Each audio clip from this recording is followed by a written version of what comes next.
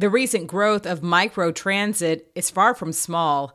I'm Laura Whitley. In this edition of The Next Stop, a look at Metro's microtransit service and how technology is making it easier than ever for customers to book a ride. The Next Stop. The Next Stop. The Next Stop. Metro's podcast.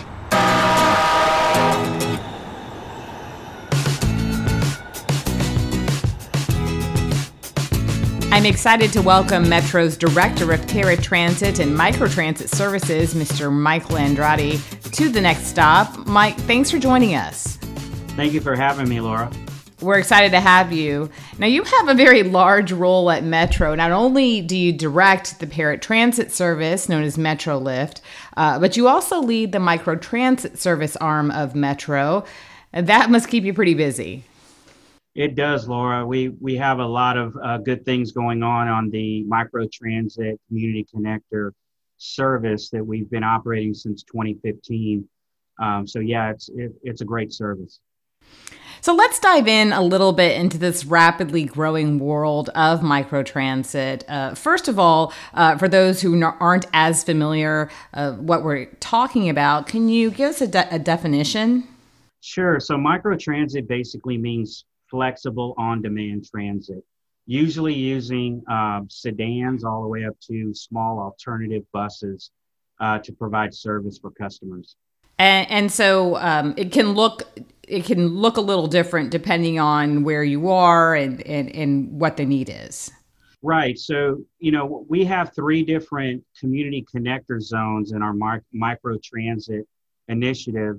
And basically those zones, they're transportation zones based on communities' access where there's poor infrastructure like sidewalks, narrow streets, poor lighting, or limited to no service exists for customers.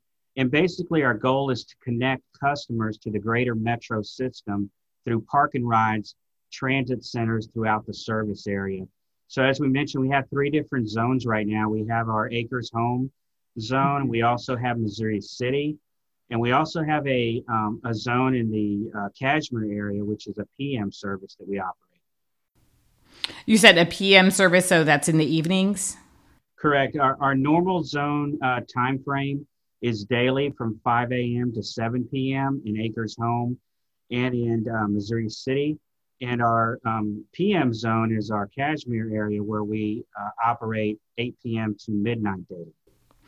So thinking about those zones, and maybe we'll just use the Kashmir zone, the evening one you mentioned, how does that help and assist Metro customers and just provide a better level of service?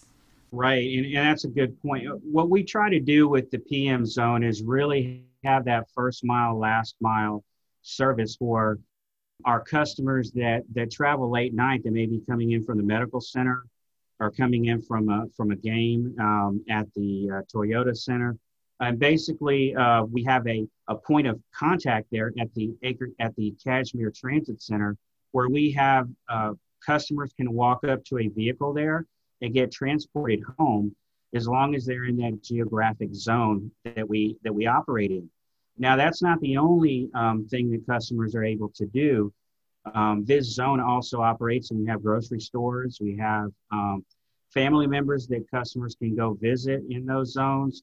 So as long as they're traveling within that geofence zone, they're able to get service. That seems so impactful, particularly when you think about the days and times that we're in now with essential workers and those some of those essential jobs, thinking of grocery stores, those who work at restaurants, those sometimes mean very early or very late shifts. And it seems like a service like the PM service for Kashmir would be quite helpful, because it's not like you have a lot of people maybe, but you definitely have some that still need to travel during those later hours. Absolutely. And that's one of the things that we've tried to focus on in that area is how can we make an impact with customers that really don't have that means to get home from the transit center? Because like we talked about before, no sidewalks, poor lighting and things like that. It's really a safety concern for customers that may live in those zones. When did Metro first start piloting and trying out these types of services? Sure. So back in 2015, planning wanted to look at how we could impact communities that may not have transit that they're able to basically get to. So we wanted to look at the Acres Home area because we know that we have customers that may be aging in place, and we see lower ridership, diminishing ridership in those areas. But we also wanted to make sure we're able to provide that level of service to customers that are in that area. And one of the things we did was we went out to other transit agencies to look at community connector or microtransit type zones and how they were incorporating it into their service model. And this is one of the things that planning wanted to do is look at this area and overlay some smaller vehicles and see what the demand would be basically, because we knew that people needed to and customers needed to get to transit. They needed to get to grocery stores. They needed to get to work. They needed to get to doctor's appointments. And if we offered a curbside service or a curb to curb service that anybody that lives in this geographic zone could actually use, we wanted to see how that would impact the customers in that area. And what we found is when we first started, of course, it was small ridership, but since that point, the ridership has grown to incorporate, teachers, people coming into the downtown area, utilizing the Acres Home Transit Center and the North Shepherd Park and Ride, all those different things that we saw happening. The other benefit is that we saw is school kids actually using the service to get to school, which was also helping moms and dads out there that really needed to focus on getting to work and not have to worry about kids going down narrow streets and with no sidewalks and things like that. So it was a safety concern. And we saw, an increase in ridership in that area. Got it. Got it. And since that time, as you mentioned before, it's been expanded now to the 3 different zones that you were speaking of earlier. Correct. Yeah. And the other zone that planning was looking at and that was incorporated was the Missouri City zone. And that zone was a little bit different. It's a little bit bigger zone. But again, trying to impact the riders that we knew were utilizing the Missouri City Park and Ride to get to the medical center, to get to downtown. We saw a lot of customers utilizing the service to get from home to that park and ride. We have something called anchor points that are built into the service. And one of them is at the Missouri City Park and Ride to the north. And we also have another anchor point at the Walmart because we saw that those 2 areas had a lot of ridership. And what that basically means is customers can just walk up to the vehicle every hour on the hour without having to call in and book a trip, or which we'll talk about using an app basically. So we wanted to make sure that customers had access to transit that didn't have technology. Got it. So there's kind of an incorporation there where there's along with it being on demand, there are, as you mentioned, anchor points. So kind of like just like a regular bus stop, I guess, where there's a specific place you can go and catch the catch the service. Absolutely, and we have them in each zone. In the Acres Home area, we have a Walmart to the north. It's an anchor point, and we also have the Acres Home Transit Center. And in the Cashmere area, we have the Cashmere Transit Center that's an anchor point. I think you began to mention it. Let's talk a little bit about how technology and access to technology is influencing this expansion and access that riders have to this microtransit. Right, and that goes back to, some time ago, Chief Lambert asked us to look for ways to improve the customer experience in these community connected zones through technology, and how we could offer a new way for customers to access the service by giving customers the ability to request an on-demand trip and manage their own trips without having to call in for service. So basically giving customers an Uber or Lyft-like experience, but the big difference is that we're using Metro vehicles. So that was one thing that was important to us is go out and find something that we can overlay this technology over this service that we have in place right now. So the app that we're actually started in these zones on September the 8th, with this app, customers can basically book a trip on demand. They can book 7 days in advance. They can have subscription trips, and it's within that geo-fenced zone. And we can also incorporate, like we talked about before, the first and last mile initiatives into this new app called Curb to Curb. That's fantastic. And you mentioned the ride share experience. How has the private sector on demand transportation services influenced this type of public transit?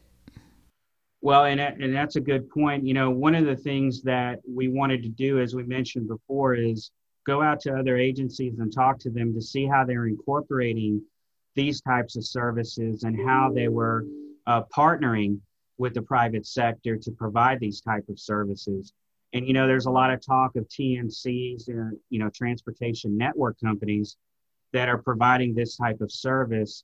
And there are some agencies that are doing that. We haven't taken that next step yet because we wanted to basically have a proof of concept to see if customers are interested in this type of technology for these zones, and then kind of go from there. So this Curb to Curb app pilot that we have in place right now will be operating for the next 10 months or so. And what we want to do is really learn from this pilot, see how the customers see the pilot. Do they like the app? Do they like utilizing the app? How many downloads are we having? Are we seeing efficiencies in the service as far as passengers per trip? Do we see a reduction in call center calls? All these different things are metrics that we want to look at and learn from them so that we can apply this in the future. That's really interesting. Let's talk a little bit about the role microtransit plays, particularly in large, sprawling urban cities like Houston. Even though there are extensive fixed route, local, and park and ride bus services, along with light rail and now Metro Rapid, there's still places within the service area that don't have service. How does microtransit help meet those needs? Right. So, in the future, the basic question is, how do we provide transportation service in areas that are not currently served but are part of the metro service area? And what we found is, by talking with other agencies and research entities, is that dynamic app solution could work well in this space and be tailored for a specific area, of course, in a geofenced zone. But things like first and last mile that we talked about before, zone-based transportation, all of these different things, I think, will help us move forward in understanding how we can provide service in these areas that we don't have service now. And before, you mentioned there just are some areas, even though again it's within the city or the greater Houston area, where there's just not the infrastructure to support a large bus or vehicle like that going down the streets. Exactly. And those are the areas that, I'm sure planning and operations will be looking at in the future. Mm-hmm. How can we make impacts in those communities? How can we connect riders with transit, whether it be at a park and ride or a rail station or at a transit center? And ultimately, that's what we want to do: increase ridership in these communities, but also offer some type of service in areas where, again, we have no fixed route or bus service yet. We mentioned at the beginning of our conversation that you wear two hats, both leading Microtransit and also as the director of paratransit, and that also speaks to accessibility. How can microtransit help provide a greater level of accessibility to public transit riders, particularly when you consider the aging population? Yeah, that's a very good point. And one thing that Metro is very, very proud of is promoting universal accessibility. And that's one of the things that we really push with the microtransit or community connector service is that all of our vehicles are wheelchair accessible. So wherever this service does come to whatever community it goes to, whether you're a paratransit rider or whether you're just a citizen that wants transit, you can utilize these services. So that's one thing that's very important to us is to make sure that everything is accessible in those areas. And I guess I'm just thinking about, older riders having this option and opportunity to have a more on-demand type experience, just maybe, again, help improve their access to public transit and provide them a little more independence. Absolutely, because as you mentioned, the paratransit service, there may be customers that aren't to the point where they really need paratransit, but if you have a curb-to-curb service that is able to pick up customers at their home and take them where they need to go within that area, whether it be at a transit center or a grocery store, that's a really valuable service for that community. And that's one of the things, again, that we're focusing on. Absolutely. I guess looking ahead too and considering technology, I'm thinking about the AV technology like that that was, that's being piloted by Metro. Are there opportunities to incorporate this type of on-demand microtransit using these vehicles that are on the horizon? Yeah, there's definitely an opportunity there. And I know that the work that Metro is doing right now in partnership with TSU is a really great pilot. So I think what we want to do is just learn from that pilot and see how we can incorporate the curb-to-curb app, these dynamic app solutions in the future. Is there anything else you'd like to add, or generally speaking, anything? I know you mentioned, looking at what other transit agencies are doing that's on the horizon for this type of service? Yeah, I will say that just talking with other transit agencies and what we've been able to see is that these microtransit services are gaining a lot of popularity. I mean, just down the road at San Antonio Via, they implemented something very similar to this before we did as far as the curb-to-curb app type app solution. And they've gotten a lot of good feedback, and the ridership is going in the right direction there. And I know that they're planning in the future to add some more zones. So whether it's San Antonio Via or DART up to the north, I think DART has about 16 different zones there. It's just across the country, there are more agencies that are looking at this microtransit type services to help fill the void that they need and be more efficient with the services they have out on the street. Well, it sounds like you will continue to be very busy as things move forward. Absolutely. We're excited to provide this service for our customers. And again, we see a lot of good things on the horizon. So we'll see what we can learn from our curb-to-curb app and incorporate that into more permanent solution in the future. Well, Mr. Michael Andrade, Metro's Director of Paratransit and Microtransit Services, thanks for joining The Next Stop. Thank you for having me. For complete information on the Community Connector zones and the Curb-to-Curb app, visit ridemetro.org.